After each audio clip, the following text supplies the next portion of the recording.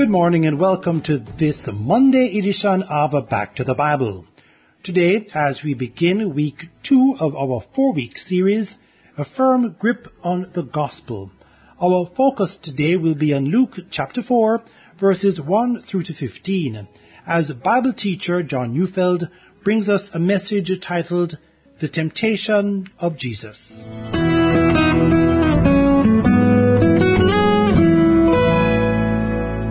Our first parents, Adam and Eve, when they were tempted by the devil, they succumbed. There was something the devil said to them that they found difficult to resist. God knows, said Satan, when you eat this fruit, you will be like God, and to be gods in their own right, no longer to have to bend the knee and obey and worship the Creator. That was alluring. To be gods, lords of their environment, lords of their lives and their future, lords of all of creation. Just think of the endless possibilities of what they might accomplish and what they might experience, and that thought was intoxicating. And so with the belief that they could be gods, they ate and separated their relationship from their Creator. Of course, Adam could not imagine the horror that he had unleashed for the human race. At first, it was a matter of that he and Eve for the first time realized they were naked, and that being naked, they were more vulnerable than they had imagined, and then they encounter the real God and realize they're terrified. And then pain in childbearing and the danger of bringing the next generation into the world. And then the ground, the ground, where once it was harvest and plenty, is now yielding thorns and thistles. The harvest will not come easily. And then there's the relationship between the man and the woman. That's now strained, and their oldest son murders his brother.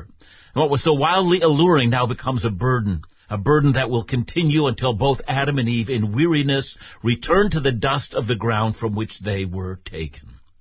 But Luke and Matthew tells the story of Jesus' temptation, and it's a temptation that in many ways mirrors the story of Adam. But before we end there, let's begin where Luke does. Luke 4, 1-2. And Jesus, full of the Spirit, returned from the Jordan and was led by the Spirit in the wilderness for 40 days, being tempted by the devil. And he ate nothing during those days, and when they were ended, he was hungry. So Luke begins his recounting of the temptation of Jesus to have occurred immediately after his baptism. And at that place, the voice from heaven, the voice of the Father, proclaims Jesus to be the beloved Son. And furthermore, the Holy Spirit has descended on him, indicating that he is empowered by the Spirit for the ministry that lies ahead of him. But before he began, he's led by the Spirit not to Jerusalem, the center of Israel, nor to Galilee, where his public ministry will begin, but instead, he's led from the Jordan to go to the wilderness. Now, this in itself would not be surprising because a great many of the older prophets spent time in the wilderness. And indeed, Luke tells us that he's there for 40 days. Now, any Bible reader was going to wonder about that number, and that's because that number comes up so frequently. Noah was told the earth would be inundated by water for 40 days. Israel's in the wilderness 40 years. Or we might think of Moses on Mount Sinai 40 days, in which, according to Exodus 34, verse 28, that he was there and ate neither bread nor drank water. Goliath, in the time of David, taunted Israel for 40 days before David delivered them. Or we might think of Elijah fleeing from Jezebel. It's in 1 Kings 19, when according to verse 8, after he had eaten, he went in the strength of that food for the next 40 days and nights until he came to Mount Sinai. Ezekiel the prophet was instructed to lay on his right side for 40 days. 3 kings of Israel reigned for 40 years. God gave Nineveh 40 days to repent. And once, we get past this story in the temptation right here, and we go to the end of the story, after Jesus was raised from the dead, he remained on earth for 40 days before he ascended into heaven. See, the point that I'm making is that there's definitely a pattern in Scripture. 40 days, on the one hand, is just about the limit the human body can go without doing permanent harm without food. So there is that when we consider the fasting of Jesus. He's clearly at the limit. But the number 40, since it comes up so frequently, calls us to wonder about the significance of that number. The number seems to indicate a time of testing, trial, or probation. Here, both in Luke and in Matthew, it indicates a full number of days where Jesus would have been tempted thoroughly, completely. That is, the devil was given freedom to probe him for any weakness at all. Now, I want to point out the difference between Matthew and Luke's account.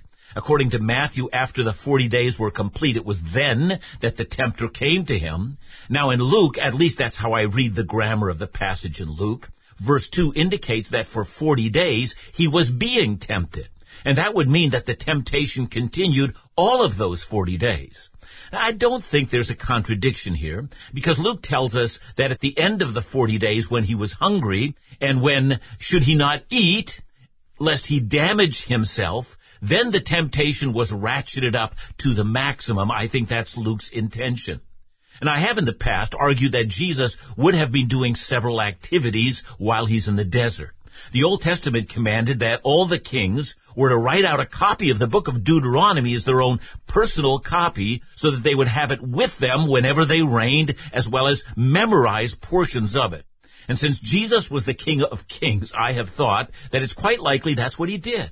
After all scripture that he quotes is from Deuteronomy in this temptation. So I'm assuming he's memorizing and meditating and writing out the book of Deuteronomy. But that doesn't preclude temptation hounding him all along the way.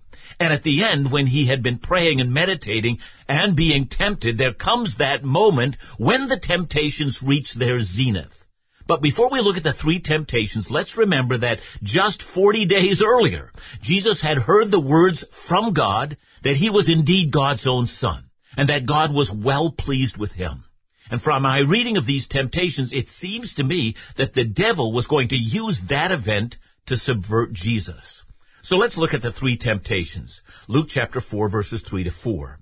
The devil said to him, "If you are the Son of God, command this stone to become bread."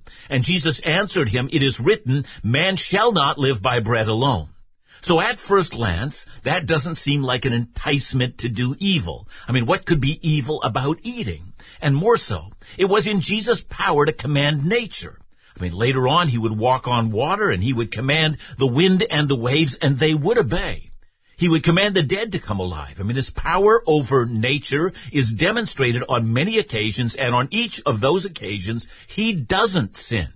So if that's the case, how is it a sin to command nature on this occasion? It harms no one, it doesn't violate the law of God, and it certainly would not have been seen by anyone else to even create a difficulty for him. In short, what was being suggested here does seem benign, or is it? See, let's do a little theology lesson. There's been a heresy. It's a false teaching about the incarnation, or what it means for Jesus to have become a man. This heresy is called the kenosis theory, and in that theory, Jesus emptied himself of his deity when he became a man. That is, he left his deity, his divine nature behind, and that's a heresy because it denies Jesus' true nature. Jesus is fully God and fully man, and as God, he's eternal. He never stops being God. And so when we say that he laid aside his glory to become a man, we don't mean he stopped being altogether the glorious God. We do mean, however, that he would not use his power as God as a personal advantage to himself, but rather by becoming a man, he made himself nothing and took upon himself the form of a servant. He would later say that he didn't come to be served, but to serve. And so, he would walk on water and calm the storm and raise the dead, but not for himself or his benefit, but for the benefit of those he had come to serve. But here in this temptation now, at this point when Jesus is hungry, where after a lengthy period of fasting, the hunger signals in his body are telling him that eating is now a matter of survival. It's right here that the devil says, now that you're vulnerable and in need, violate your commitment to lay aside your power to serve yourself. Violate that commitment just once. Now, how many of us know that it's in the little things that we often portray our commitment to keep the big things? It's just a small thing. It won't matter, we say. We'll cheat this once, but we'll be faithful in everything else. And so the line goes. And so often many a principled man or woman has lost their virtue. And notice Jesus' response. It's instantaneous. Deuteronomy 8 verse 3 states that a man shall not live by bread alone, but by every word that comes from the mouth of God. And that is appropriate here. You'll live by the word of God. That's your life. As important as eating would have been, it's far more important, says Jesus, to sustain yourself by the word. Satisfying my physical needs is not ultimate, it's penultimate. If I must choose, says Jesus, by surviving as opposed to keeping the commands of God, I've already made my choice. I'll submit to the Father. Now we'll come to the second and the third temptations, and we'll see how those temptations now reach their climax, and that Jesus is able to remain faithful.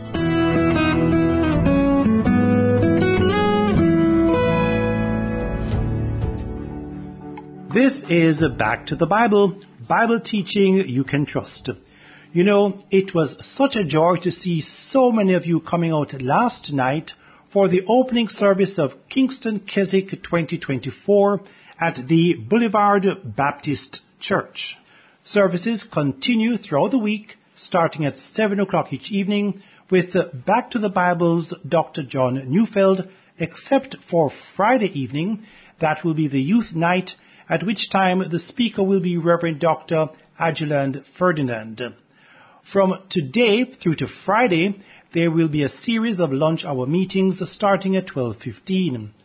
Reverend Napoleon Black will be at the Jamaica Theological Seminary, Reverend Leslie Pinnock at the Mona Baptist Church, Reverend Adenir Jones at the Webster Memorial Church, Reverend Mark Dawes at the Bethel Baptist Church, Reverend Horace Bennett at the Waltham Park New Testament Church, and Reverend Dexter Johnson at the East Queen Street Baptist Church. This coming Saturday, January 27, the men's gathering will be held at the Guardian Group Head Office Seminar Room located at 12 Trafalgar Road in New Kingston, starting at 8 a.m. sharp.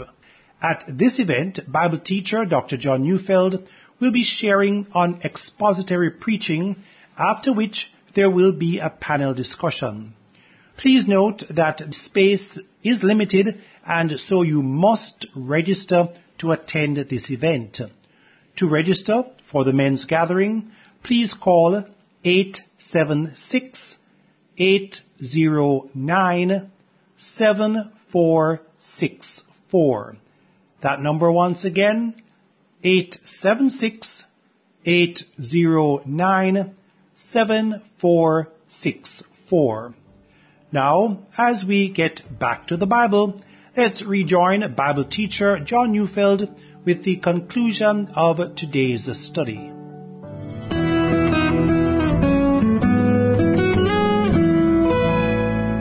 I'm reading Luke chapter 4, verses 5 to 8. And the devil took him up and showed him all the kingdoms of the world in a moment of time. And he said to him, To you I will give all this authority and their glory, for it has been delivered to me, and I give it to whom I will.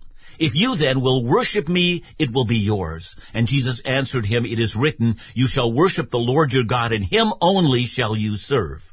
Now, this temptation has been the point of a great many discussions.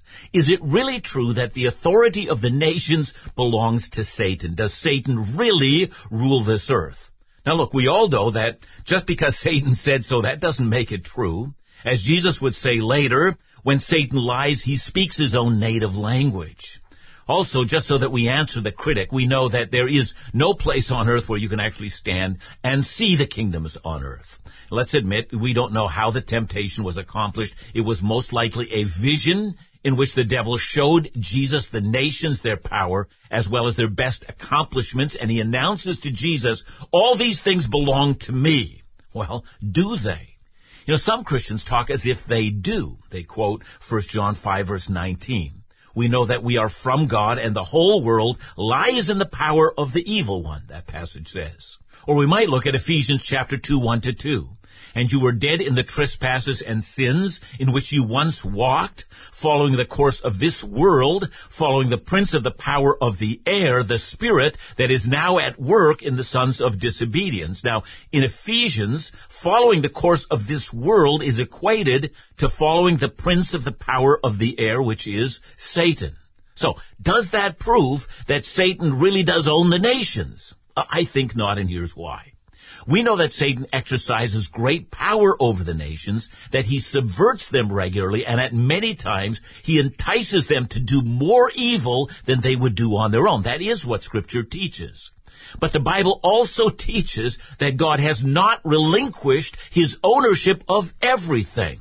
Psalm 22, verse 28. For kingship belongs to the Lord, and he rules over the nations. Psalm 47, 7-8. For God is the king of all the earth. Sing praises with the psalm. God reigns over the nations. God sits on his holy throne. Indeed, this is the lesson Israel learned when they were in the Babylonian captivity in the time of Daniel. Yeah, Babylon was a pagan nation given over to the gods that were evil and inspired by demons. But God reduced Nebuchadnezzar to madness at his will, so that even that pagan king would confess, and here I'm quoting Daniel 4, verses 34 and 35, for his dominion is an everlasting dominion, and his kingdom endures from generation to generation. All the inhabitants of the earth are accounted as nothing, and he, God, does according to his will among the host of heaven, among the inhabitants of the earth, and none can stay his hand or say to him, what have you done? So, let's get back to Satan's words to Jesus. I have authority over all these nations. I can give that authority to whomever I will. And I can deliver it to you, Jesus, if you will but worship me. You see, that's a lie. Satan's overplaying his hand. Yeah, Satan does have considerable influence on the nations, but that's only influence. God's sovereign power allows him to have the amount of influence he has. And if I might, that tells us a great deal about Satan. He lies, he exaggerates, he seduces us with dreams of what he might deliver to us, when in fact he can't deliver any dream that he offers, and furthermore, he may decide not to deliver even if he could. All his attractive packages of greatness or influence, of being able to make our mark, all that's an illusion. He can only do what God permits him to do. And yet Jesus in his humanity is now weary. And he hears an offer that must have sounded so very similar to what Eve had heard. You will be like a god, ruling the nations, receiving adoration, and directing the courses of people. Notice how Jesus defeats this temptation. He does so in the very same fashion as he defeated the last one. He has, I think, been meditating on Deuteronomy, and now he quotes Deuteronomy 6:13. It is written, you shall worship the Lord your God, and him only shall you serve. And notes in order here regarding this temptation. This is not a temptation to just bow to Satan on a one-time basis. You see, worship is life-consuming. It adores, it finds the object of worship, the object of our desire and our delight. To worship is to express the object of our worship to be our highest joy. See, we live in a world filled with worship. Every human being worships. I mean, we might worship philosophy or a created object or some object in the heavens or idols or even Satan himself, or we can worship the one who alone is worthy of adoration and joy, the only God. And that for Jesus is the issue. Not whether Satan's deceiving him or lying or offering something he can't give. The issue is where Jesus will find joy and where his affections will be found. It is whom he will worship. It should be our issue as well, for there's nothing more important than this question. Will you worship God alone, or will you have a competing desire to the only God? Well, the third temptation, Luke 4:9-12. And he took him to Jerusalem and set him on the pinnacle of the temple and said to him, if you are the Son of God, throw yourself down from here, for it is written, he will command his angels concerning you to guard you, and on their hands they will bear you up, lest you strike your foot against a stone. And Jesus answered him, it is said, you shall not put the Lord your God to the test. Now, the pinnacle of the temple is the southeastern corner of the temple, where the walls of the temple end, and they go down a steep ravine, which is called the Kidron Valley. And Josephus, the Jewish historian, said of that location it was so high that it was dizzying to look down. And this temptation begins with a note of doubt. If, says Satan. Now, just 40 days ago, Jesus heard a voice from heaven, you are my beloved Son. Not if you're my beloved Son. You are my beloved Son. Now Jesus hears another voice. Are you really? And what certainty do you actually have? How do you know if you're the Son of God? And since Jesus has been quoting Scripture, turns out Satan can quote Scripture as well. He quotes Psalm 91 verses 11 to 12, which is a promise of God's protection. The psalm begins like this: He who dwells in the shelter of the Most High will abide in the shadow of the Almighty. So there it is, the promise that when you hide yourself in God, your confidence won't be misplaced. And then, of course, we come to verses 11 to 12, and we find out just how much God will do on behalf of those who hide themselves in Him. God will put His angels to His command, and He will command the angels to do His bidding. And that brings us back to how Satan abuses such a wonderful promise. He's telling Jesus to find out if that promise is actually meant for him. And so the only way to find that out, if you're truly the object of the Father's delight, is to take a jump and find out if it's true. It's a temptation we all face. When God makes promises, is it not worth my while to test that, we ask? How do I know the Scriptures are trustworthy, especially in my case? How do I know that they speak of me? And putting God to the test, which is a quotation from Deuteronomy 6 verse 16, is about what happened at Massah. After Israel had seen the 10 plagues that had devastated the Egyptians, the parting of the Red Sea, the drowning of Egyptian army, having been guided by a cloud, having eaten manna fallen from heaven, they arrive at a place called Massah where there's no water, and they say, God probably wants to kill us over here. And to that we find an answer. You shall not put the Lord your God to the test. Yes, that's what Jesus says to Satan. I won't do it. I won't put God to the test. So Luke 4:13. And when the devil had ended every temptation, he departed from him until an opportune time. And that's to say, this was not the last of Jesus' temptations. But as we know, at every point in time, he resisted temptation that was set out before him. And that brings us back to where we began today. At each point, Jesus succeeded where Adam failed.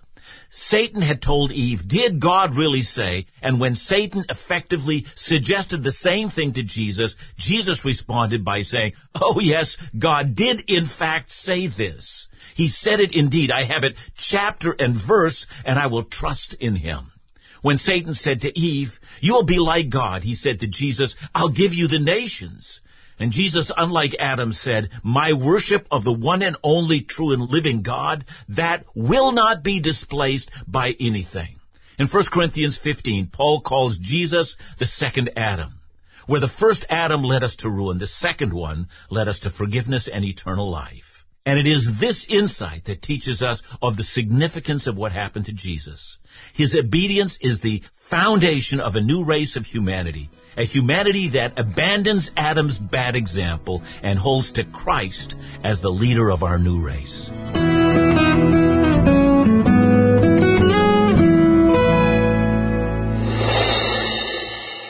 Dr. John, thanks so much for your message today, but tell me, how do we understand this story of Jesus' temptation relative to our own temptation, temptation we face every day?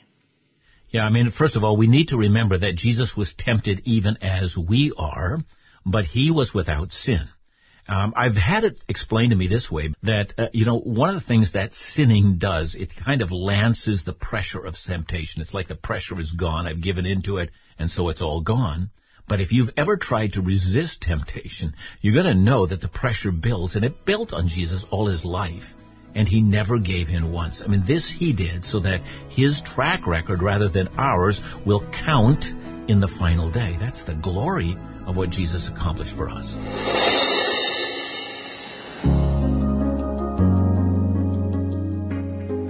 Thanks for joining us today here on Back to the Bible, brought to you by Back to the Bible Broadcast Jamaica, in a partnership with listeners who give in support of this ministry. Our office is located at shop number 22, Hagley Park Plaza, Kingston 10. Our office hours are from Mondays through to Fridays from 8:30 a.m. through to 4 p.m. We can be contacted via email at backtothebibleministry@gmail.com. Our office number is 876-926-5765, and our cell and WhatsApp number is 1-866-337-6295. To listen to this study again or some of our previous studies, they are available in our free mobile app along with other Bible engagement material. Just look for BTTB Jamaica in your app store. That's BTTB Jamaica. You can also listen and download our studies from other podcast platforms, including Podbean, Google, Spotify, and Amazon Music. Be sure to look for Back to the Bible Jamaica.